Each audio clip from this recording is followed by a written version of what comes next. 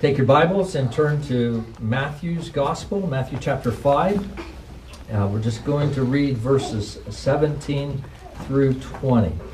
Matthew 5, verses 17 through 20. Do not think that I have come to abolish the law or the prophets. I have not come to abolish them, but to fulfill them.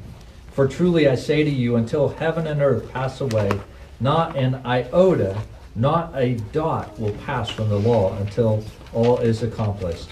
Therefore, whoever relaxes one of the least of these commandments and teaches others to do the same will be called least in the kingdom of heaven. But whoever does them and teaches them will be called great in the kingdom of heaven. For I tell you, unless your righteousness exceeds that of the scribes and the Pharisees, you will never enter the kingdom of heaven. The grass withers, the flower fades, but the word of our God will stand forever. Let's pray.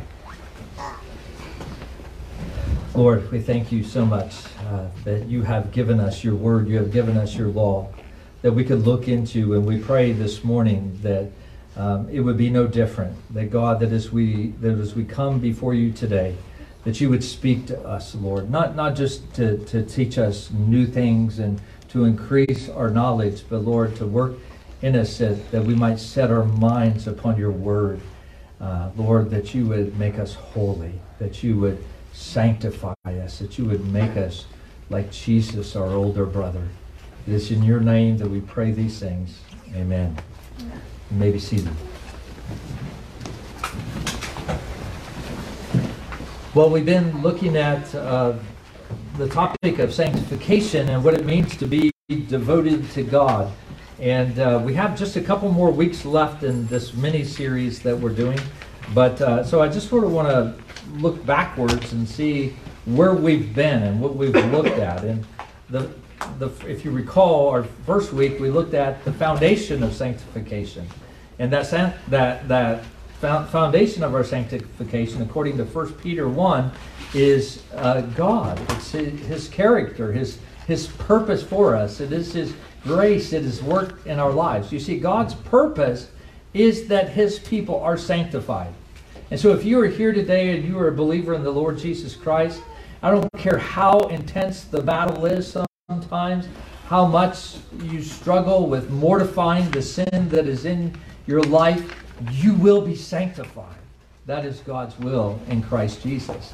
But we also looked at the spheres of sanctification in Romans 12, 1 and 2, and how the Word of God transforms our minds. But God doesn't just change us internally. It's not just our minds, but he transforms our minds in order to transform our outer actions and our behaviors. It affects our whole body, all of us. And so God is seeking to sanctify us completely, both inside and out. But then, of course, he doesn't leave us to do that ourselves. We do participate in our sanctification. We don't just sit back and say, okay, God, when you get done sanctifying me, let me know. That's not how it works. We very much are involved in that. But he gives us power and dynamic power by which we are sanctified. And that lies in our union and our daily communion with Jesus Christ, as we saw in Galatians 2:20 and Colossians chapter 3, verses 1 through 17. You see, we have died to the reign of sin, and sin no longer has dominion over us. And we have been raised in newness of life in Christ, and the resurrected Christ dwells in us, and the power of the Holy Spirit comes to dwell in us in order to transform us into his likeness. And I hope, if nothing else, that you have walked away with that, realizing those aren't just words, those are realities that are at work in the life of every believer of Jesus Christ. And what good news, as Paul talks about our salvation by grace, and what he's doing is not only saving us to take away our sins, but to make us like Jesus Christ.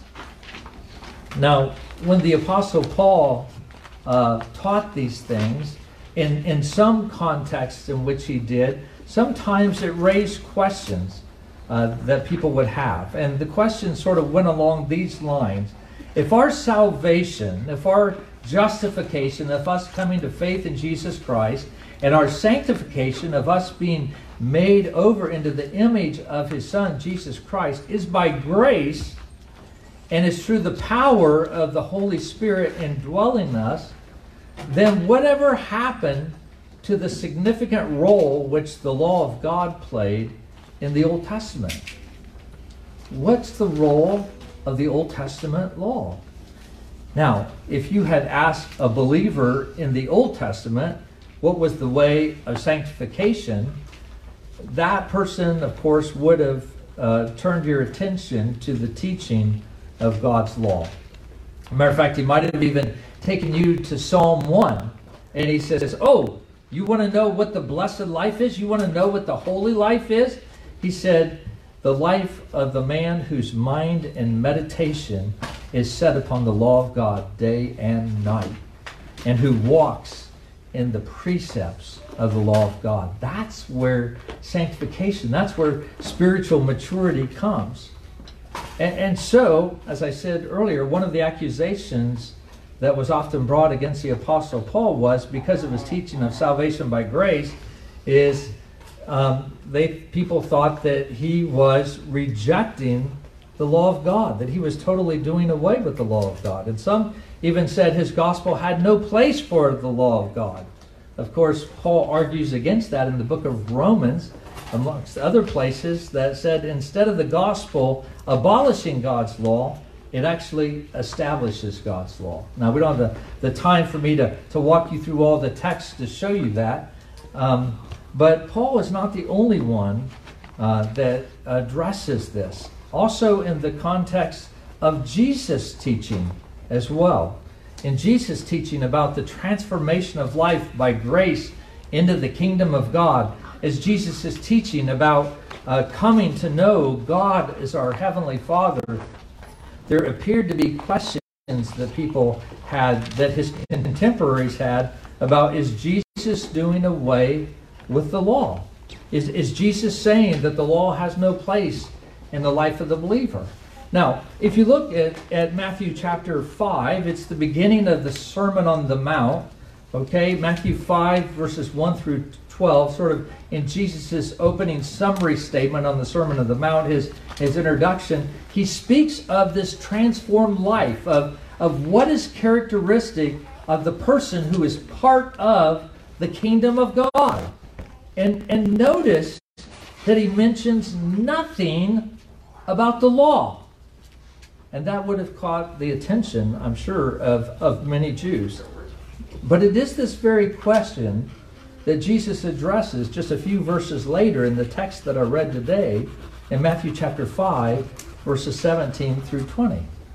And it's in these verses that he brings to the surface three fundamental points that help us to see the place and the role of the law of God in the life of the Christian believer. And especially in the role of holiness and sanctification in our lives. Now, this is a terribly important topic. There's probably no greater question for the New Testament Christian than, how does the law of God fit into the New Testament teaching about the gospel?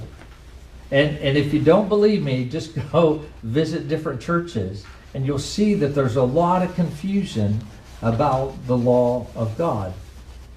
John Newton, that great hymn writer, said this. He said, at the bottom of almost every spiritual mistake that Christians make, okay, can anybody relate to this? At the bottom of almost every spiritual mistake that Christians make lies a misunderstanding of the role of the law of God in the life of the Christian believer. Have you ever thought about that? But that's where oftentimes the mistakes lie. So this is a very important topic. And so let's look at these principles that Jesus sets forth as we answer this question, what is the place of God's law in the life of the believer? And the first thing that we see is the permanent importance of the law of God. The permanent importance of the law of God. Now, what Jesus does here in Matthew 5, 17 through 20, is he talks about the law of God both from a positive and a negative aspect. You know, if you're a parent or an aunt and uncle and you're teaching your children or your nieces or your nephews, You probably are teaching them the negative and the positive aspects of whatever it is that you're trying to teach them. And Jesus does the same thing here. Look at verse 17. Jesus starts out in a negative way and he says, don't think that I have come to abolish the law. And then he states it in a positive way. I have come to fulfill it. And then verse 18, in the negative sense, not the smallest letter of the least stroke of the pen will disappear from it. But then in a positive way, he says, every part of the law will be fulfilled and accomplished. And then in verse 19, negatively, anyone who breaks one of the least of these commandments and teaches others to do the same will be called least in the kingdom of heaven. But positively, he says, whoever does and teaches these laws will be called great in the kingdom of heaven. And then he gives a conclusion in verse 20. I tell you that unless your righteousness surpasses that of the Pharisees and the teachers of the law, you will certainly not enter the kingdom of heaven. And so underlying the underlying theme in each one of these statements that Jesus gives in verses 17 through 20 is the principle of the permanent importance of the law of God. That it's important. Now, why is God's law so important? Well, I would suggest to you because of a couple of reasons. One, because of the nature of the law of God, but also because of the reason why God gave the law in the first place in the Old Testament. Let me look first of all at the nature of the law. The nature of God's law is a kind of like a transcript, like a written record of the character of God. The law of God is a revelation of God's will and God's desire in the way in which people ought to live. Okay, so he's laying that out. He is saying to his people, I have redeemed you, and this is now how I want you to live. But in laying that out, he's also revealing something of himself, revealing something of his character, of his will, and of his desire. And as much as the law is a reflection of God's will, it is inevitably a reflection of his character. And that's true of us, is it not? As those of us who are made in his image, that we will do certain things as a result of the character that we have. If you want to know what a person's character is like, look at the things that they desire, the things that they want, and you can see something of their character. And so as God reveals what he wants for us, he in essence is revealing his own character. And so the law of God is a written out series of hints that teaches us about the character of God, the God we are to know and to love and to worship. And if that's true, then of course there must be a sense in which the law of God has a permanent importance in the life of the Christian. But also we need to look at the reason why God gave us the law. You see, the law was given to show what it meant to live as image bearers of God. You know, God was saying in essence to his people, I have redeemed you. I have brought you out of bondage, out of the land of Egypt. And I have redeemed you, and therefore I want you to be holy, just like he did with Adam and Eve when he placed them in the garden. And as you read the Old Testament scriptures, particularly in the Pentateuch, the first 5 books of the Old Testament, and how God gave the law to his people in Exodus 20, you see that he did so in negative form. Most of the commands are thou shalt not, right? Thou shalt not. But he was seeking to communicate what God had originally willed for Adam and Eve in the Garden of Eden, that he had given them, only in a positive way. Let me try to explain what I mean by that. If you look back at Genesis, chapters 1, 2, 3, 4, probably 5 too as well, you'll see something that's very interesting, that every failure in the lives of Adam and Eve or their children, right, are addressed by one of the commandments in Exodus 20. If you want to check me out, you can do that this afternoon. Go back and read those opening chapters of Genesis, and you'll see that they correlate with the 10 Commandments. And it becomes clear that what God is doing on Mount Sinai is giving to his people who have a soiled and a marred image in negative terms, right? Because they have sinned, they're sinners against God. And so he gives these commands in a negative way as a description of what he intended them to be. But implied in that is also the positive of what he wants them to be.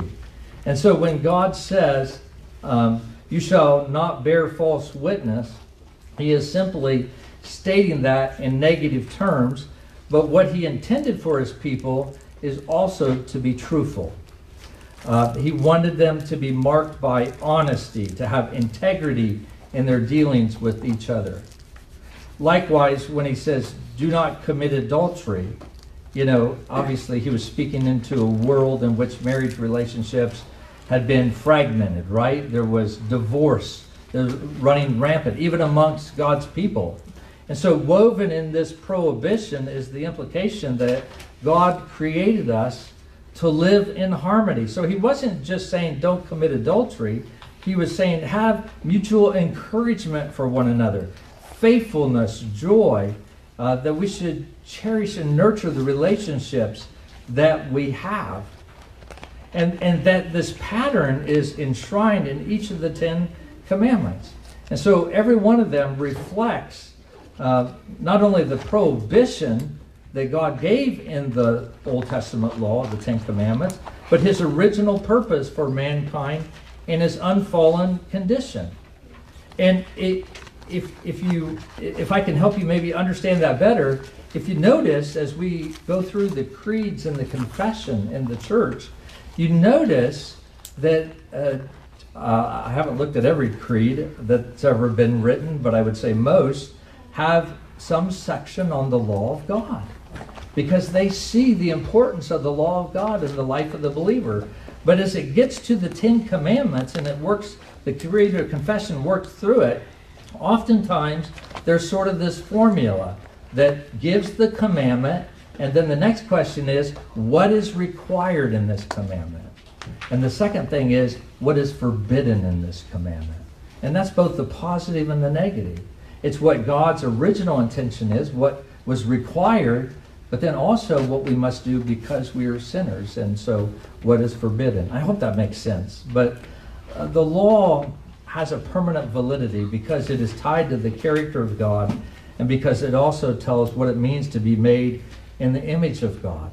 And brothers and sisters, we are still called to live out of that image. So in this way, the law of God was given in order to have a permanent importance or significance in the lives of God's people.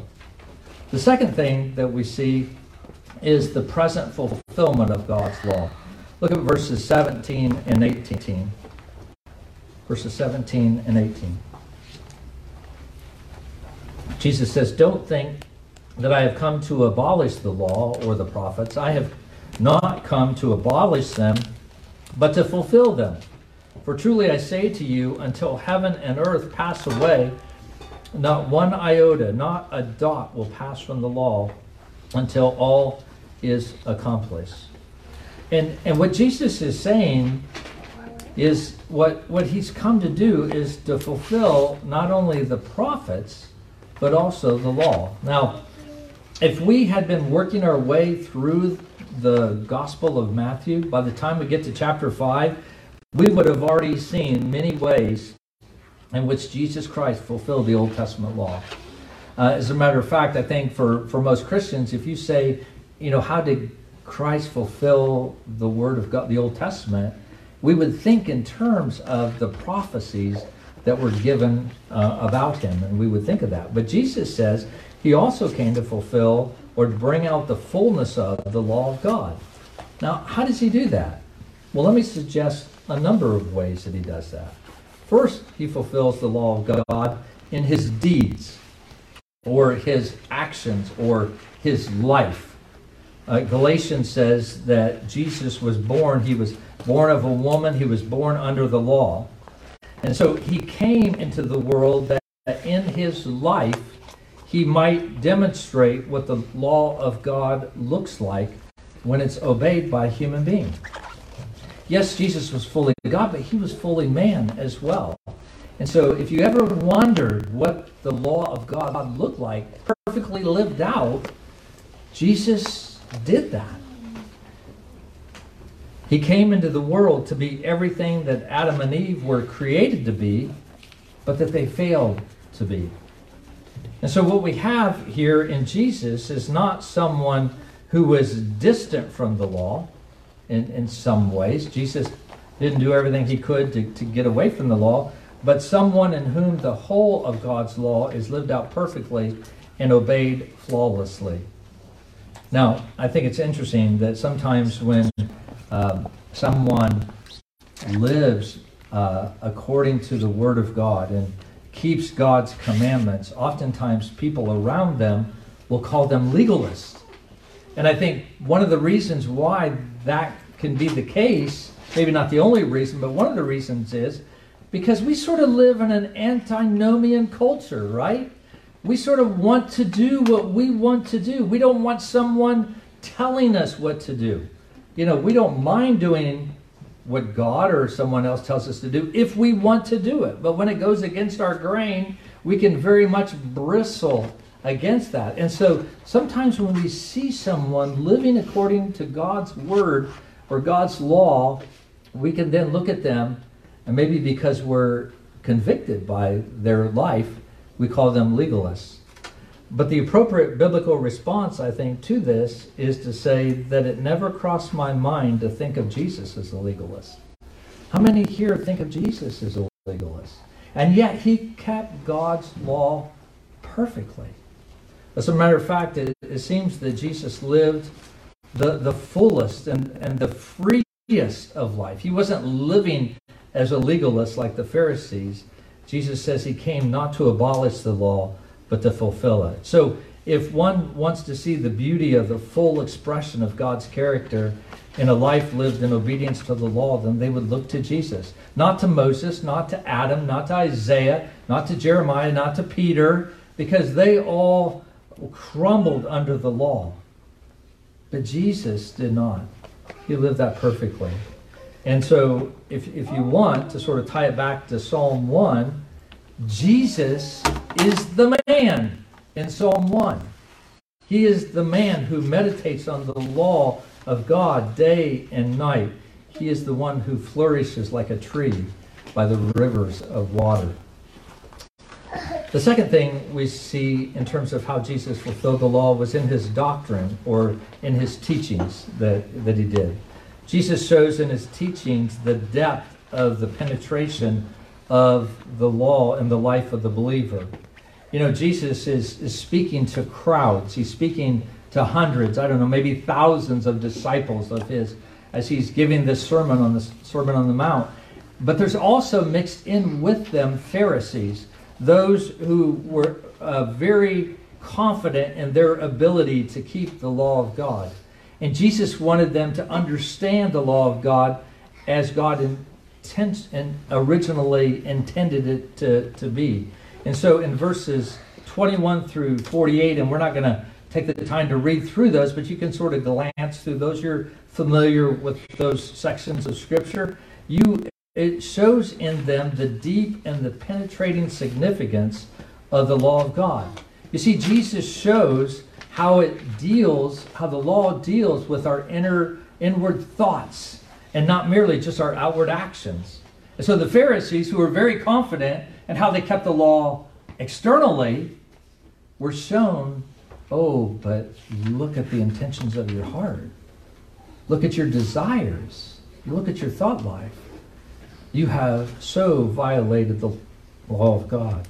And so Jesus is fulfilling the law in that he is coming to the commandments of God, and he brings out God's original intent in giving these commands.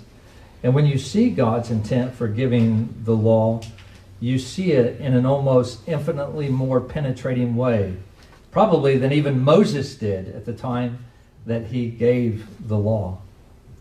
The third thing we see is that Jesus fulfills the law of God in his death. And this is probably the most common way that people think of Christ fulfilling his law. And it's important for us to grasp.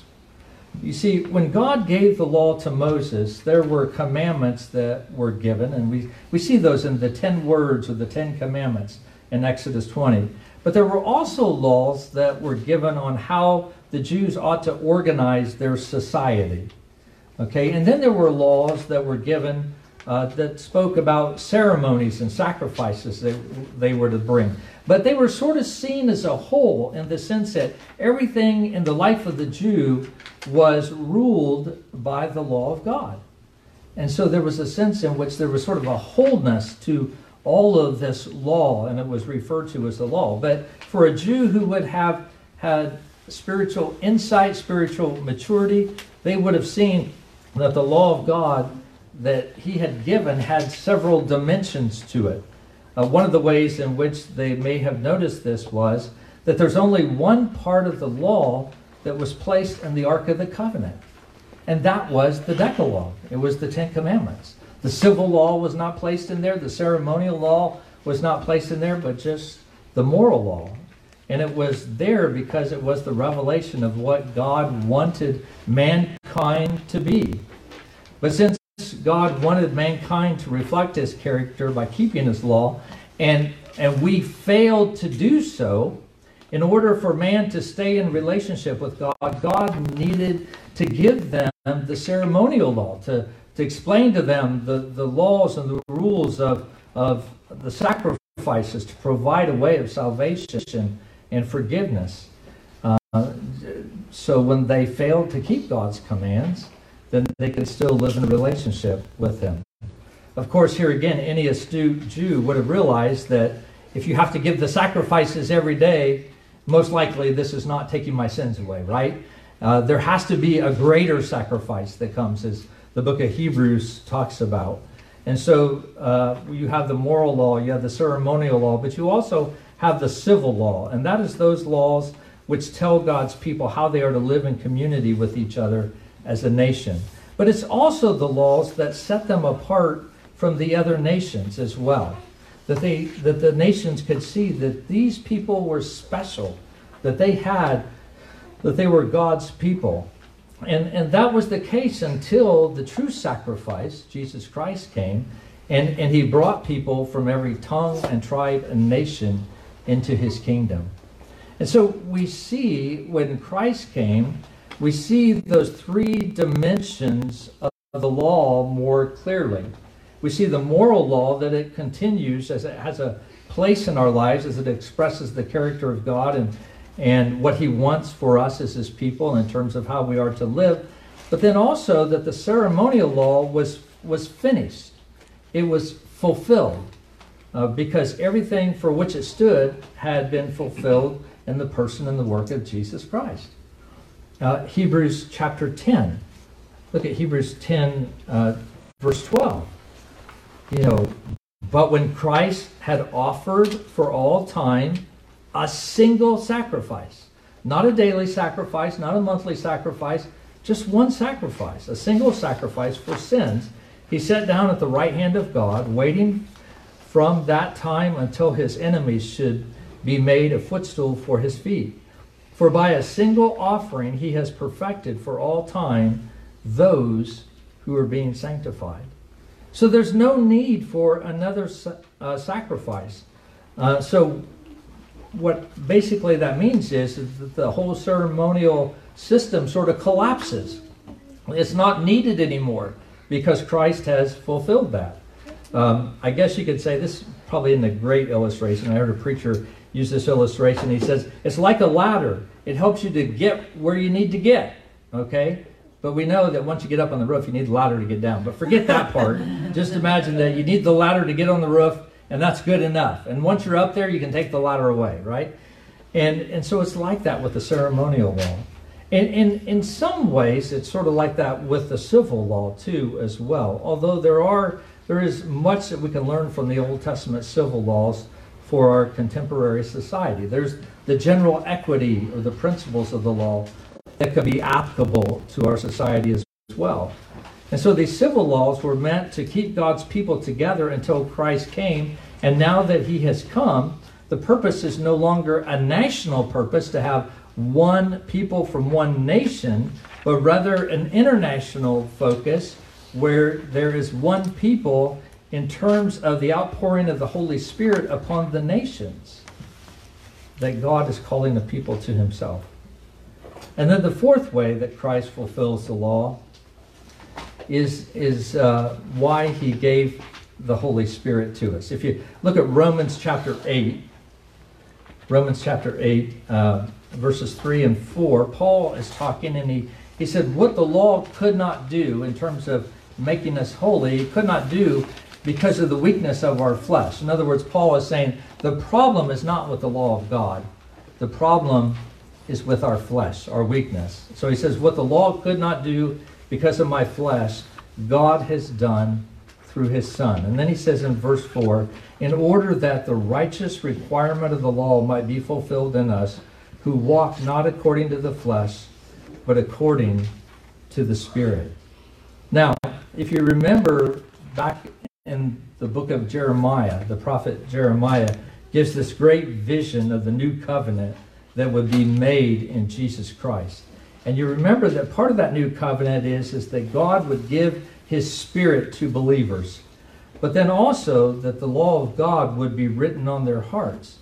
And so Jesus fulfills the law of God in his disciples by writing it by his Holy Spirit in their hearts. And you see, that's the difference between a believer in the Lord Jesus Christ and someone who's just being religious. For someone who is just religious, the law of God for a religious person is a yoke on his shoulders that's crushing him to death. It's a sense in which God's rules are a weight of things that I have to keep in order to be made right with God. And the harder that I try, the more that I fail. And so, as I don't even remember what movie, they said, oh great, now I have guilt. That's how we can feel sometimes. If we're trying to keep the law according to our own religious efforts, we have nothing but guilt from the law.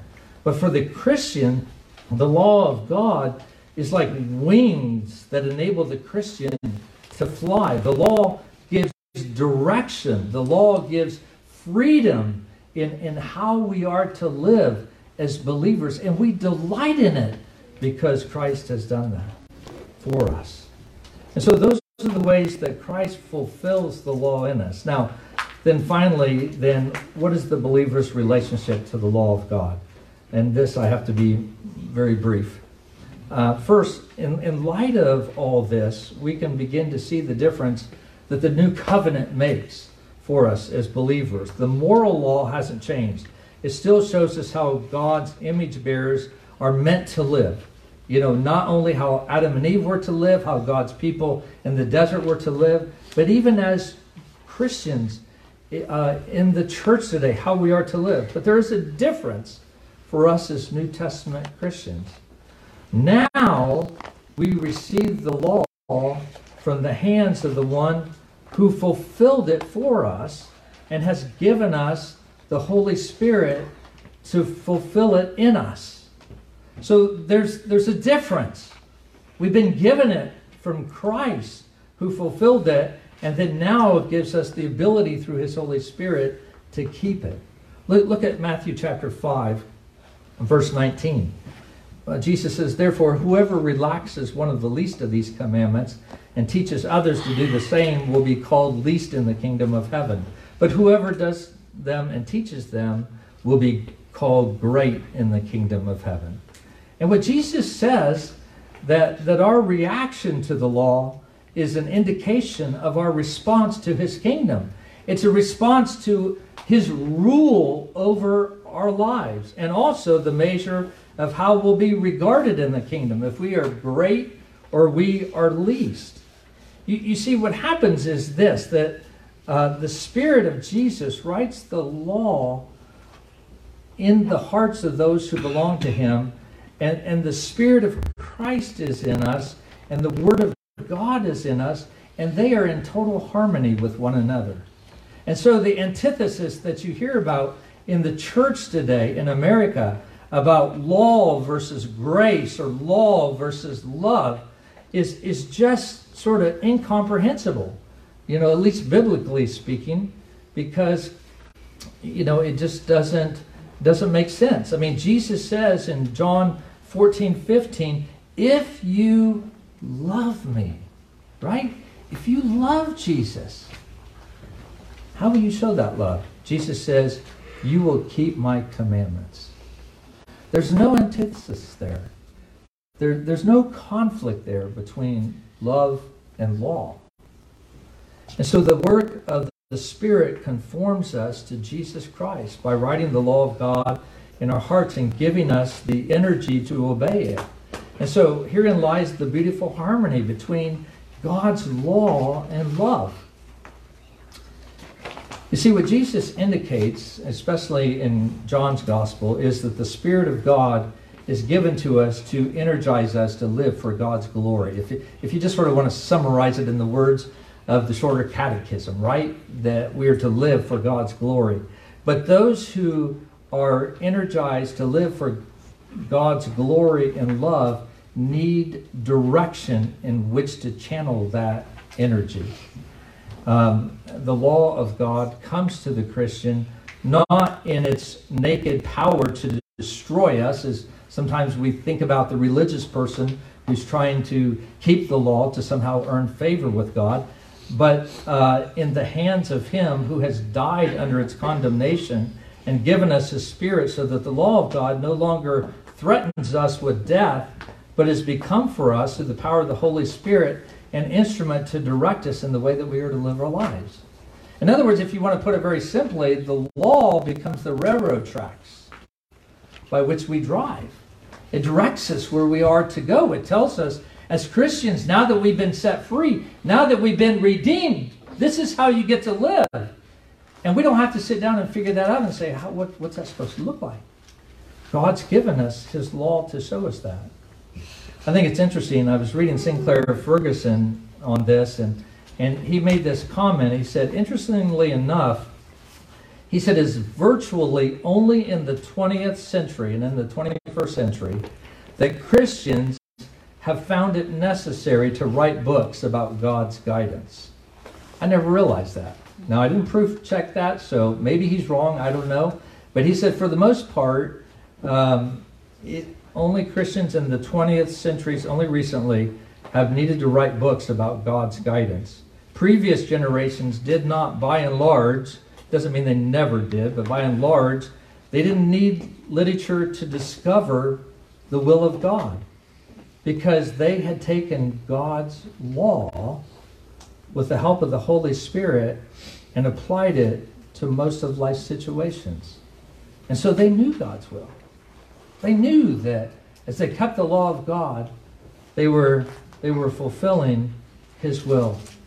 Brothers and sisters, as Christians, we need to recapture that reality.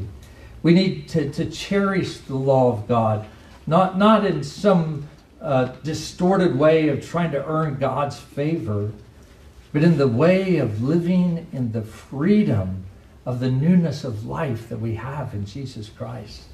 That we might be that locomotive that chugs down the track in the power of the Holy Spirit to glorify our God. Amen?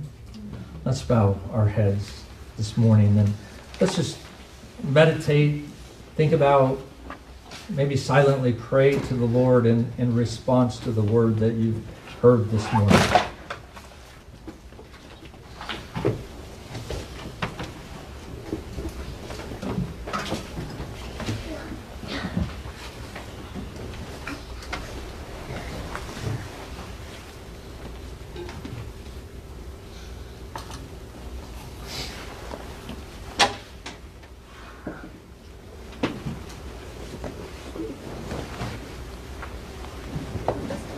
Lord Jesus, we want to thank you so much for your salvation that you have given to us. But one of the things that's just struck me as I've been studying your word these last number of weeks is just the completeness and the fullness of the salvation that you have given to us. That oftentimes, I think, as Americans, when we think of salvation, we have sort of this anemic view of what that entails. But there is a richness and there is a fullness, and we thank you, God, that you are still at work in a mighty and powerful way in our lives. And I pray, oh God, that we would rest in you, that we would trust in you, that we would delight in your law, to know that you love us so much that you have even said, I've not only given you the ability and the power of the Holy Spirit to put to death sin and to live in newness of life, but this is what that newness of life looks like. I've given you tracks to guide and direct you. So please lead us, Lord, as your people. May we honor you not only individually as families, but also as a church, God. May the things that we do be yours. And I pray, Lord, for any that don't know you, that don't know this joy of this salvation, that they might bend their knee and yield to you, Lord, that they might have joy in Christ. It is in your name we pray these things. Amen.